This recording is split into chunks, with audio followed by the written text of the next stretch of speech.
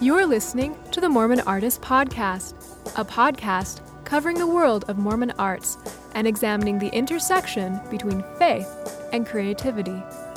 For more Mormon arts news and interviews, please visit mormonartist.net.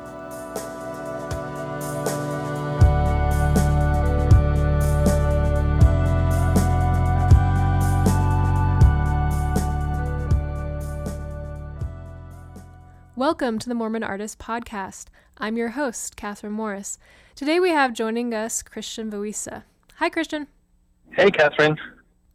Christian has written, directed, and produced several feature films, including Silent Night, The Letter Writer, One Good Man, The Errand of Angels, and Baptists at Our Barbecue.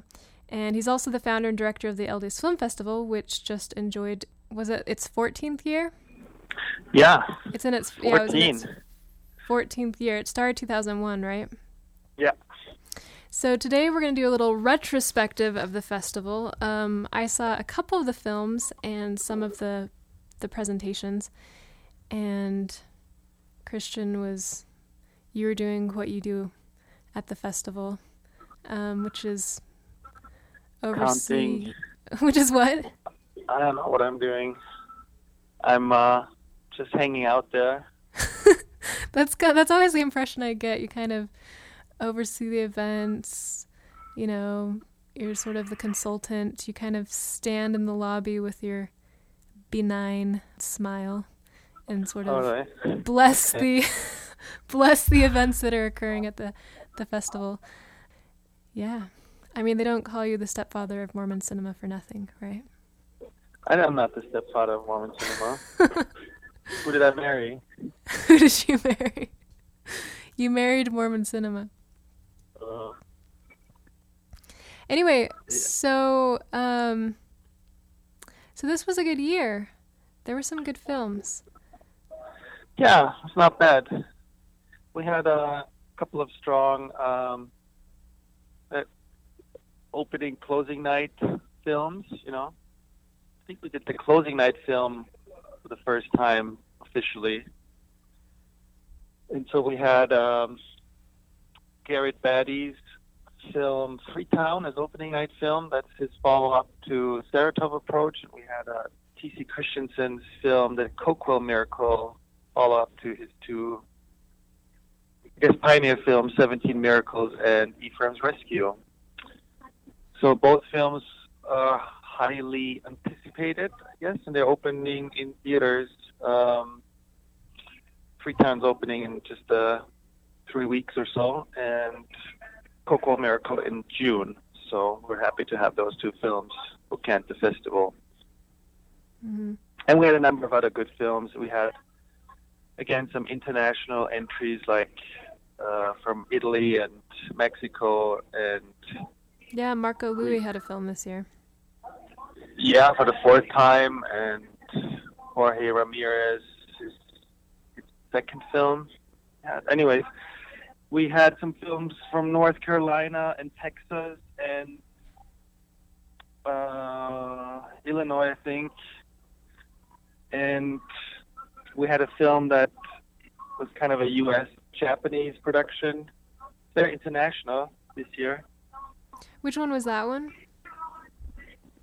That was Dave Boyle's Man from Reno. It was the film that was nominated for an Independent Spirit Award. Oh, okay. It won the Los Angeles Film Festival. We had a couple of films from Dave in the past in the program. One was called White on Rice. I remember that one. That was a really good one. That was one of my favorites. And then he had another one. What was that other one called? Big Dreams, Little Tokyo, I think. Mm-hmm. And so this new film was more like a film noir, a little darker, but very well made, and we were happy to show it.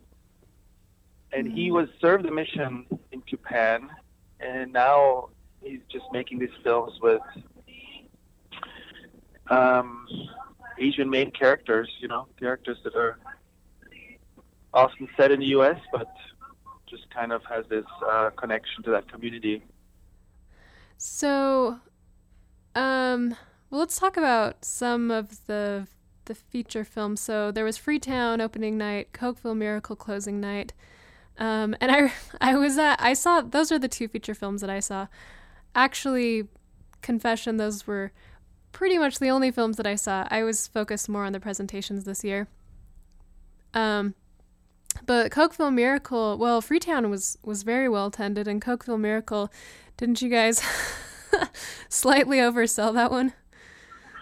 No, but we don't know how many passes we have handed out. Oh, because of the VIP passes and so you're concerned there might not be enough seats.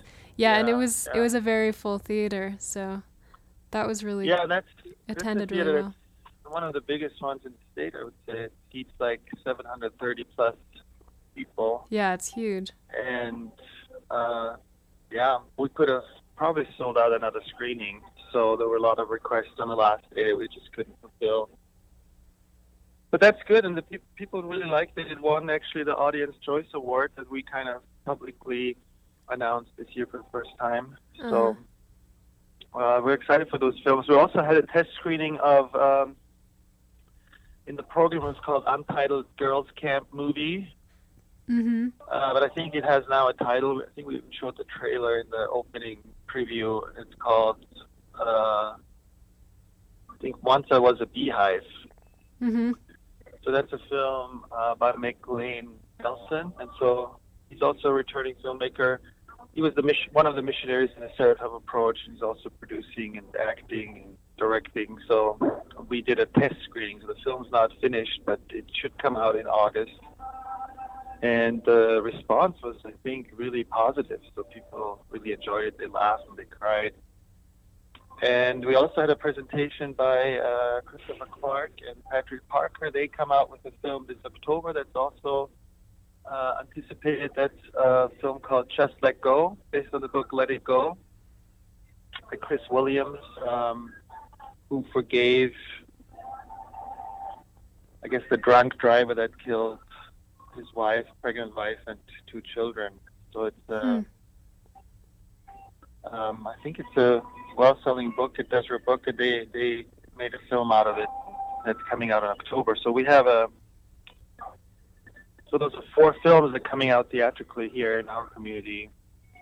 So we'll see how they will do, but I can't remember a year when we had like that kind of dense of a release schedule of films that should and could do well. Yeah, this was a really productive year, and then of course there was a presentation by the Meet the Mormons folks. Yeah, we showed Meet the Mormons, even though it already was in theaters. We also had Jerusha Hess there do a presentation. Yeah, we showed her film Austin Land.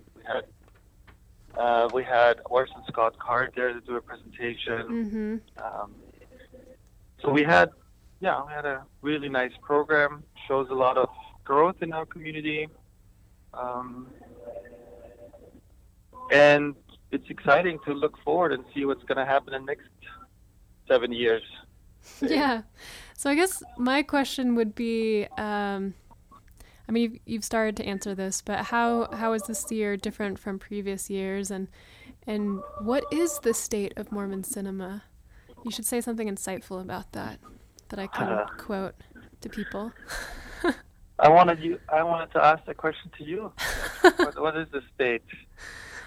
Well, I only saw Freetown and Cokeville Miracle, but I don't know. I mean, I feel like I've only been going to the LDS Film Festival.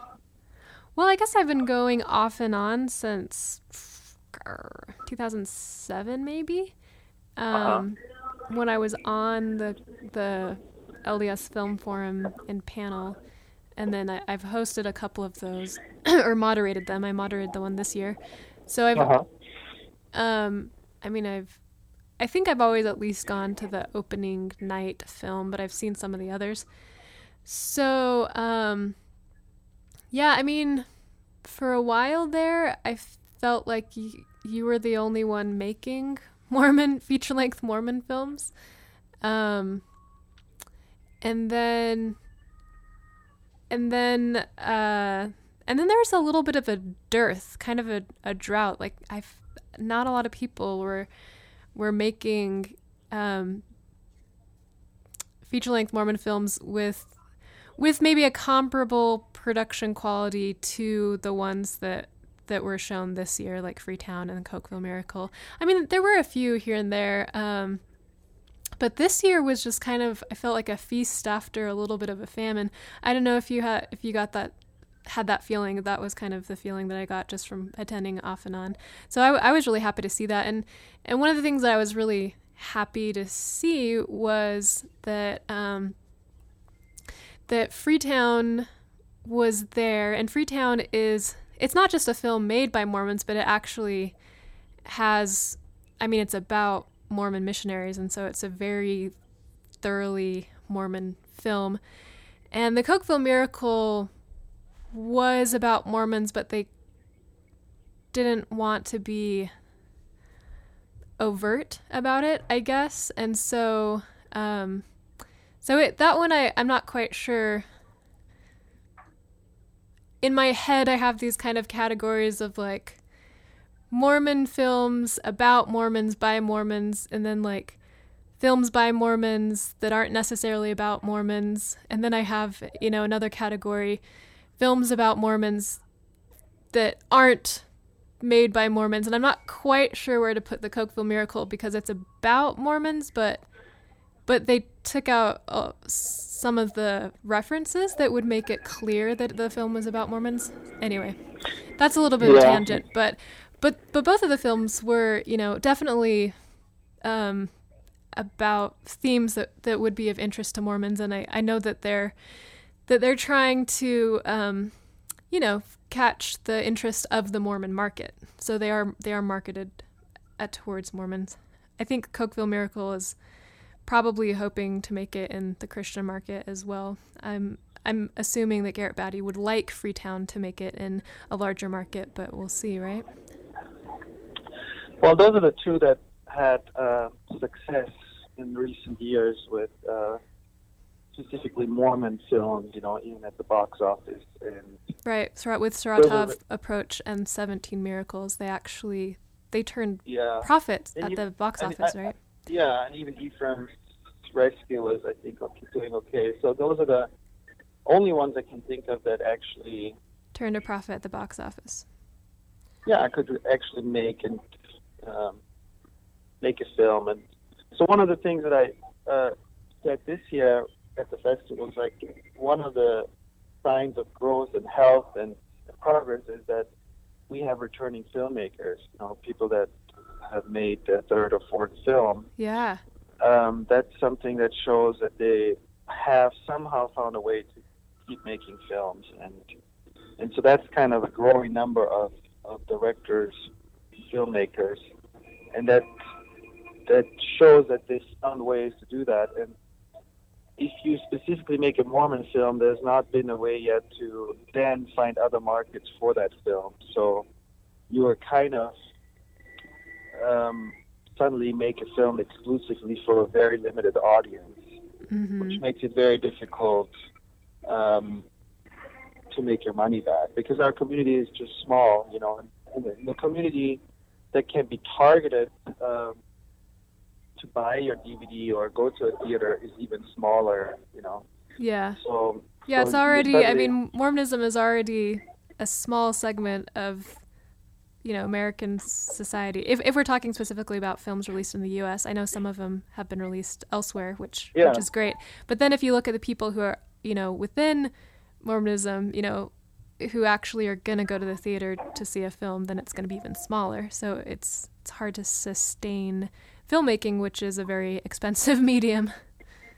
And that's part of the growth of the last few years. People have tried to figure out how to still make films that they feel passionately about, but be able to have a more a bigger market to target, so they can actually make their money back, so they can actually make another film. And so that's where I saw a lot of growth in the last few years. And it was not that visible, maybe to the outside, but it was there was still a lot going on. And this year we, for the first time, saw that kind of wide spectrum. And, you know, even the film that's coming out, Just Let Go, I think will shy away from making him an explicit LDS character. And Girls That also was a Beehive has an LDS theme to it. So I don't know. Well, I think all these new efforts will show what works and what doesn't work. Mm-hmm. But, you know, if you make a strictly LDS film, there's a lot of stories that can't be told because they don't hit the mainstream as strong as maybe some other films, you know. So that's one of the restrictions that you have. So even if you decide to make a film, you can't sustain a model where you tell stories that might be very important to a few people in our community. And so those limitations can only be leveraged if you have some sort of a system that wants these stories to be told regardless of its financial outcome, and we don't have that right now. So financial outcome is still the predictor of what film is good or works or doesn't work. You know, that's the only thing. And whether or not that filmmaker is going to be able to make another one, right? Yeah, and that's the biggest thing with films. You know, they just quickly cost a lot of money. Mm-hmm. So unless there's someone that says we got to tell this story because they're culturally relevant Mormons, you know, that's something that, regardless of how many people see it, it's an important document or important story to tell.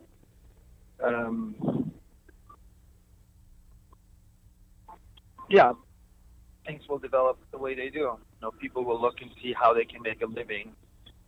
And so that kind of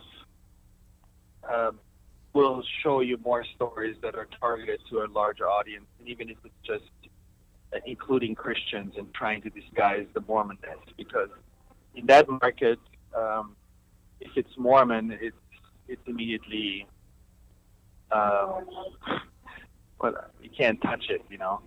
So there's, because I've even some of my films like The Letter Writer did really well, but people that find out that I'm Mormon, you know, it's just then they think it's like some sort of indoctrination program, or they have to really stay away from it. Yeah, that's interesting. So it will be interesting to see how Freetown, which is a Mormon story, versus something like Cokeville Miracle, which is a Mormon story but is not. Freetown, which is explicitly a Mormon story, and then Cokeville Miracle, which is about Mormons, but a lot of the explicitly Mormon elements are taken out of it to see how they do financially. Yeah, and part of that is that, I mean, that's also seen over the last few years. You know, people, because the market is the way it is, the budgets are usually really small, even on those films that we mentioned. And it's incredible what they actually can do for the little money that they have. But at the same time, if I look at it overall, I would hope that those budgets can go up because it will improve the quality. And so again, we have to find ways of doing that. And that often means, you know, you have to enlarge your audience. You have to kind of try to tell more universal stories, which is interesting to see how people do that, you know, different ways. Right. The other thing that happened in our community is that we really have more and more entities in the state that produce films and look for directors and creative people to make these films. So there's a lot more of that going on. And some of that even through BYU TV, which over the last years did a lot of its own original programming. So that created a lot of opportunities for people. Even the church through the I'm a Mormon campaign and some other things, Mormon messages, etc. Yeah, well, Meet the Mormons, the church financed a feature-length film. That was an in-house production. I mean, that was people that worked for the church made that film. They didn't hire out, but yeah, same thing. Yeah, so that's kind of interesting to see what what are the lessons they take away from releasing that in theaters, Mm-hmm. and are they going to plan on doing another one, or was that it, and what does it mean? Yeah, well, and the interesting thing about that was when I interviewed Blair True, who's the director of Meet the Mormons, he said that originally they weren't trying to make a film that would be the impression I got from what he said was that they weren't trying to make a film that would be of appeal to the larger market necessarily. They were trying to make a film to replace what was at the Legacy Theater, and now Meet the Mormons is at the Legacy Theater on Temple Square. But that, to me, that gives me the idea that the audience originally was Mormons and maybe friends or people who are going to be passing through Temple Square, and not necessarily, people in America who go see films on Saturday at theaters across, the United States. So that'll be interesting, to see if they do make another film, how are they going to market it? If they're going to market it a little bit differently, if it's going to have the same kind of function. Yeah, and probably if they look at it, I mean, they had about $6 million box office, so that's probably over 1 million people saw it, but probably mostly Mormons that went to Meet the Mormons. So that was one of the things that, we don't know how many.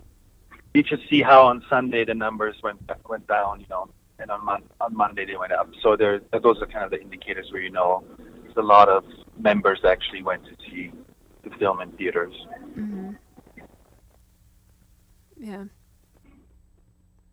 Well, the film that I also want to mention is Thunder Broke the Heavens. It's a beautiful film we showed on Thursday night by Tim Skousen. He's now this week at South by Southwest with a documentary he did with Jeremy Kuhn, who was a producer on Napoleon Dynamite. They did this documentary about these kids that shot by shot redid Indiana Jones, Raiders of the Lost Ark. Huh. And it's got a lot of hype already. They basically filmed how those two guys that did this come together. They kind of separated at some point, and then they get together, and there's all this, and then they team up to shoot the final scene that they never did. And so there's a lot of interest in that documentary. We have Brett Barber and Scott Christopherson, or I think he had a film in the festival before. They have a documentary also in South by Southwest called Peace Officer. So we have, and those are two films that we hope to be able to show next year. And it's nice to see work from our community going to these big festival places. But so yeah, Thunder Broke the Heavens was a beautiful film. And again, what we saw here is like what's also growing with the festival is that we have several distributors that come and look for content, and connections happen at the festival, and conversations happen. Garrett was talking about him last year, talking about Freetown, and then Adam Abel heard it for the first time, got really interested, and so they teamed up to work on that film together. So that's kind of nice to have the festival be this place where people have exposure, but also meet other people and network and all that. And we have a lot of young filmmakers that have their first festival experience at the festival, and you see the quality of their work, and you know that there's a lot of good stuff coming down the pipeline, I guess. I don't know. So there were some really beautiful short films in the program also this year. Those are maybe the films that are not as visible, but we're just as excited about those. And we have this awesome new competition called the Family Films Competition, so homemade family films. Mm-hmm. And we have to see a little growth there. We hope that competition will grow in the future even more. And it's really nice to see kind of encouraging families to just make a movie together and have fun doing it. And we showed all these different kind of ways people tell stories, and it's fascinating. And I actually would have to say that the winning film of that competition was probably my favorite short film this year. It's just a sweet 5-minute film called The Girl Who Wanted to Do Something Big. Yeah, well, we're encouraged. So hopefully next year it's going to even be bigger and growing, and maybe in a few years to come we have like hundreds of families making a little film. And because that film, The Girl Who Wanted to Do Something Big, it's actually made by a filmmaker, but did it with his family over the Christmas break because we had that competition. And it's just beautiful how all the different family members got involved to create that piece, and it just turned out beautiful. That's really neat. What about the short film competition? Any that stick out to you? Yeah, it's every year I'm like looking at it, like it's getting harder and harder to win that competition. Yeah, those are some of my favorites. I think you get a little bit more because they're shorter. They don't necessarily they don't cost a lot to make. You get more kind of experimenting going on, and there's films. I mean, there's films that get honorable mention where I think they could have won. It's just, I mean, even we had a short film, a documentary called White Earth, that was nominated for an Academy Award this year for short documentary. Oh, wow. And it got honorable mention at festivals. Just a lot of good films coming through. That's what I mean. I mean, these are all filmmakers still in school or barely finished school, and they see the community and see that everyone is, brave enough to tackle a feature film, and they will do it too. It's just that's kind of the nice thing when you bring a community together, because people see, oh, if you can do it, I can do it too. It just gives you a lot of courage, and there's also these resources where you can ask, well, how did you solve this? How did you do this? How did you raise money? How, all these questions that come up. And that's why the presentations are so great and really fascinating. I went to Jerusha Hess's presentation, and I mean, she didn't even, it said it was a presentation, but really she just stood there, and a lot of other filmmakers asked her questions, how did you do this, and how did you get a distributor, and how did you get into Sundance with Napoleon Dynamite, and what were your expectations, and how did you fund this? And she just stood there fielding questions, and same with the Orson Scott Card, Peter Johnson, Aaron Johnston presentation. Just a lot of people just were pestering them with questions to get ideas about how to work on their own films. Absolutely, yeah. So, and that's what I appreciate here. That's why it's fun doing it, because I see that every year the people just come out and no one's holding back, and everyone's sharing, and it's just a really good atmosphere for learning from each other, and people just being open with what they've learned, their experiences, etc. Yeah, there's a lot of generosity with information, I think. So that's pretty. So what are we going to do next, Catherine? What's coming next? What are you going to do next for the festival? Yeah, what's the community? I mean, what's the next big step? The next big step for what do you want to happen? What kind of films do you want to see at the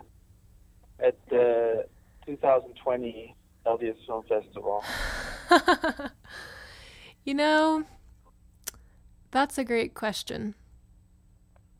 I mean, in my head, I have very grand visions for the Mormon arts. So in 2020, I would like to see it not just an LDS film festival, but an LDS film and arts festival. So the film festival could be a few days, and then you could have other arts like musicians and visual artists showing their work. Mm-hmm. So yeah, something like that you have, that community that you have at the LDS Film Festival, but for all of the art. So you can get that kind of collaboration and energy and mentorship. Yeah. And are you gonna do it? Yes, I don't know. I'm investigating the demise of the Mormon Arts Festival, which I went on for years. It's my understanding. I'm not quite sure why or how it ended, but I'm curious about that. I want to interview some people about that. Because there used to be a Mormon Arts Festival, and there isn't anymore. So, Cool. I mean, that's cool. but I remember you saying that when you started the LDS Film Festival, and correct me if I'm wrong, but that originally your idea wasn't it to do all the arts, but then you found that just doing film was more than enough work for you. Well, it's just how the reality plays out. You know, I mean, it's kind of a decision to dedicate all of my time just to the festival or to that kind of thing.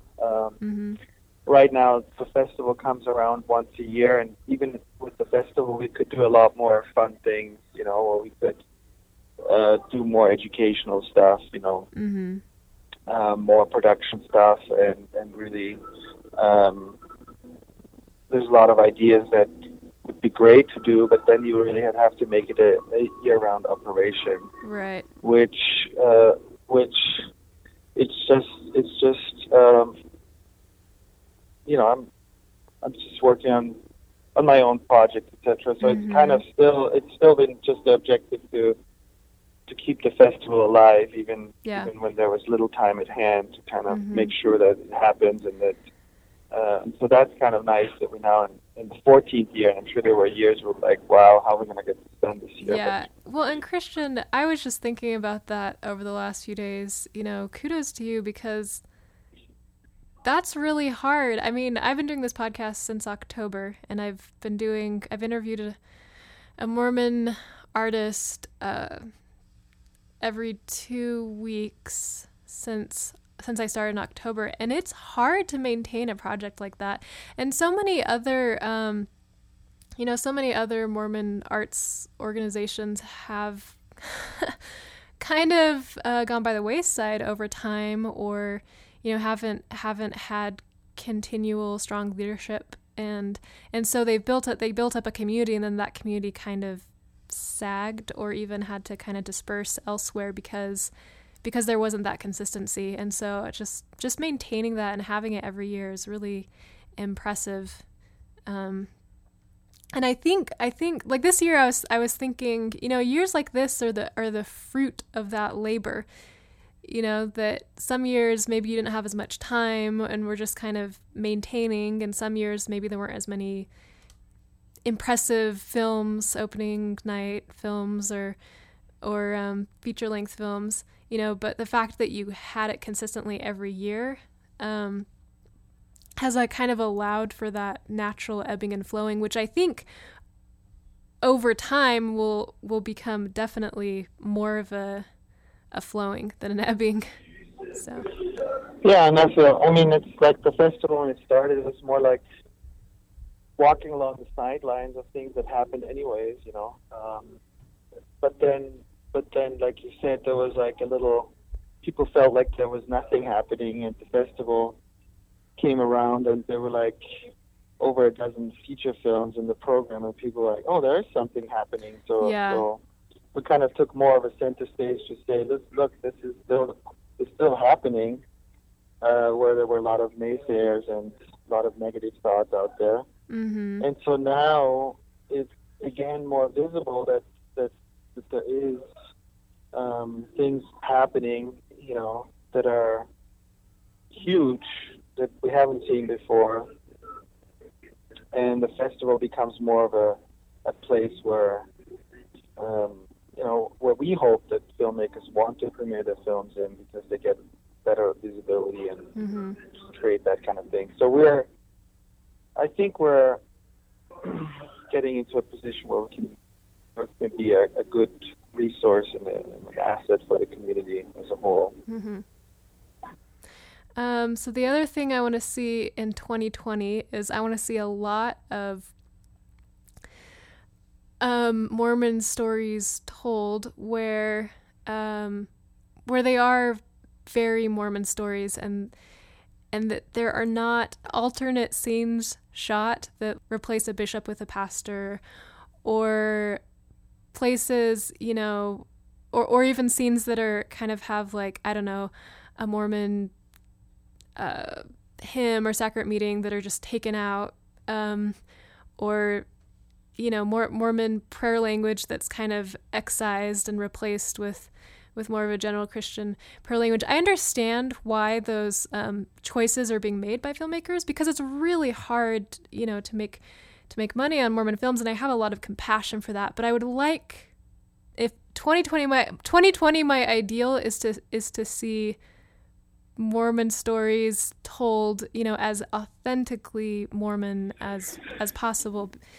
But again, I mean, if you want to do that, again, why?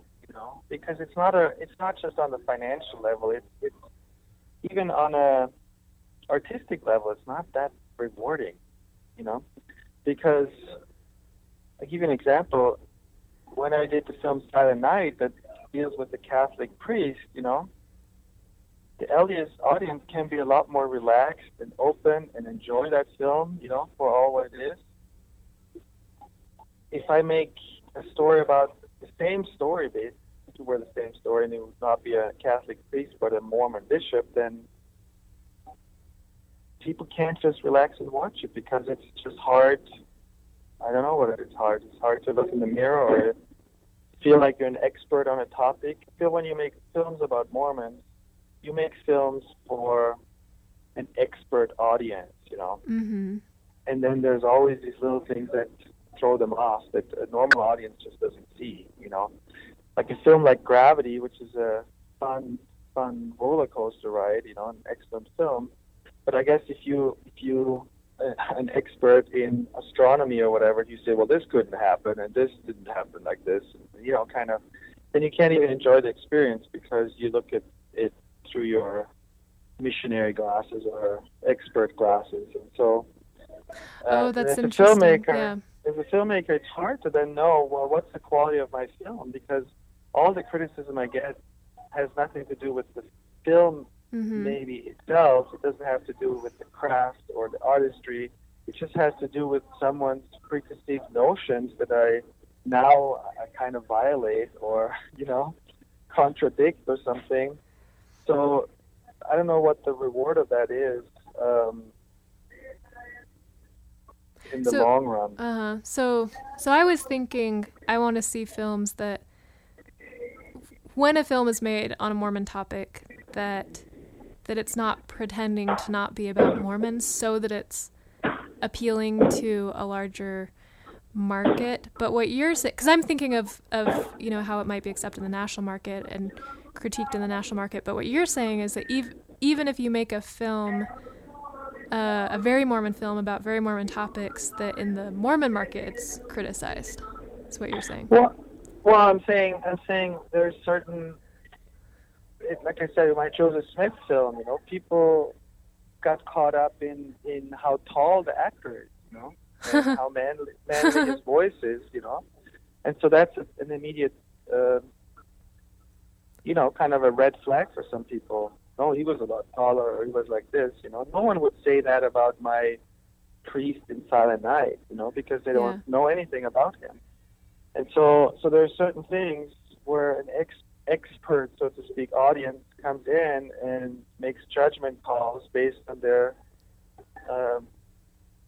based on what they think is proper and right and whatnot. But it has little to do with the filmmaking.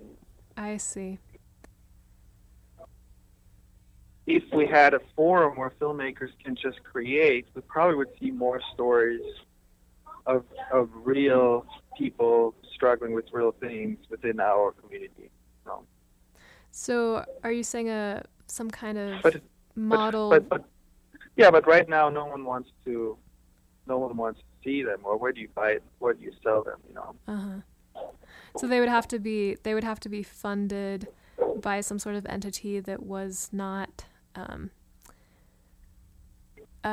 primarily concerned about, well, not primarily, but where a primary concern would be how it did at the box office.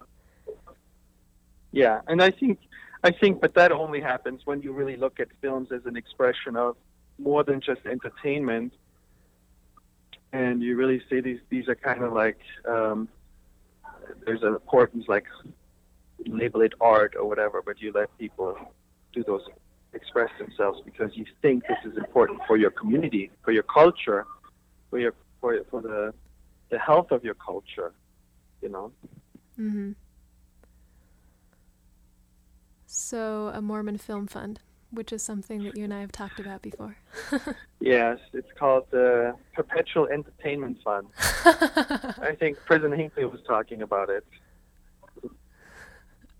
Oh no, that was the education fund. So. Maybe you can get on the tithing slips. Yeah. Well, I think we have a lot of savvy people that do their thing, but I think we're also losing some that could really, like you say, you know, the films that you want to see in 2020, you know, they could happen a lot more easily if there were room for that, you know. Mm-hmm. Most people just at some point have to find a job so they can take care of their families, you know. Mm-hmm. And there's just not that room. Yeah. So I would say there's a lot of talent being lost that now make maybe commercials for McDonald's or some other important companies out there. So, okay. So what do you want to see in 2020? I don't know how to measure it. I want to see just more mature filmmaking. Mm-hmm. You know, I want to see a diversity. I want filmmakers to have more resources, like to not have to, you know, try to make quality with very little money. But yeah, mostly I'm looking just for some growth in the stories that are being told. Mm-hmm. That would be wonderful to see. I think what I want to see at some point is that we just have films coming out of our community that can play in national theaters and can play at the best festivals, compete at the best award shows, you know. And right now I see Utah really more and more developing its own kind of film industry, not just for outside Hollywood films, but for a homegrown community. Mm-hmm. So, you know, if in some ways, I don't know how you do it. I mean, I feel like, you know, like this year was a year where you want to say how wonderful it is and you want to praise the films and the filmmakers, but in the end, we're still also kind of at the beginning. So yeah. So it's like, of course, yeah, if you have a 5-year-old son or daughter, you know, you want to praise their drawing, and you know it's a lot better than, or they have more skill than they had like years previously, but you still know if they really want to become an artist or want to do that, you know, then there's still a lot to learn. Mm-hmm. At the same time, I think it's also important that they just enjoy what they're doing, you know. Yeah. And well, and to let them fail, right? Yeah.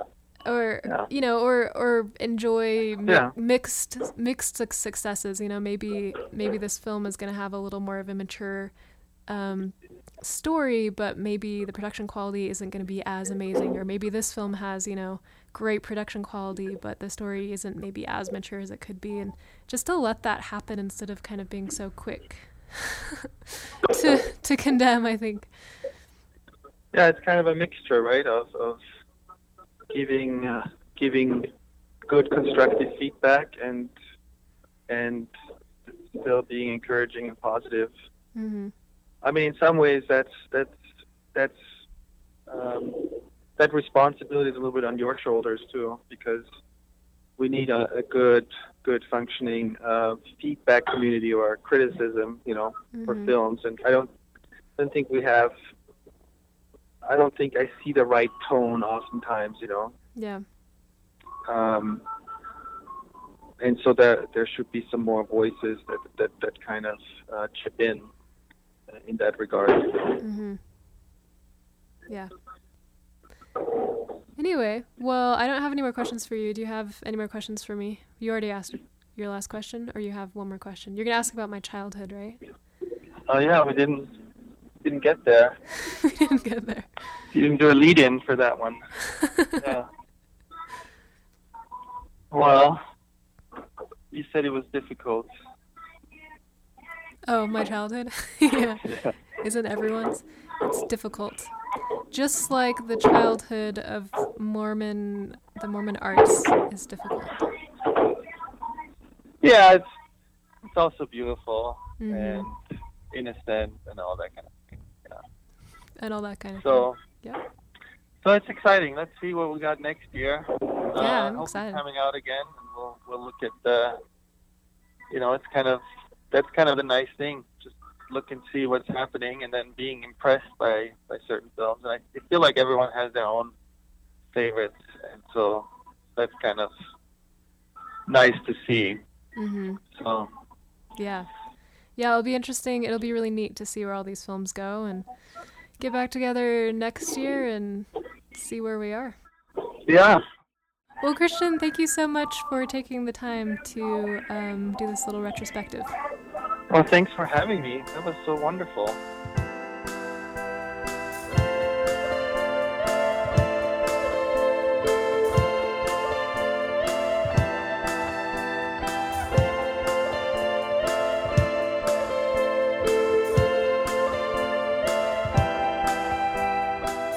Thank you for listening to the Mormon Artist Podcast. For more episodes, please visit mormonartist.net.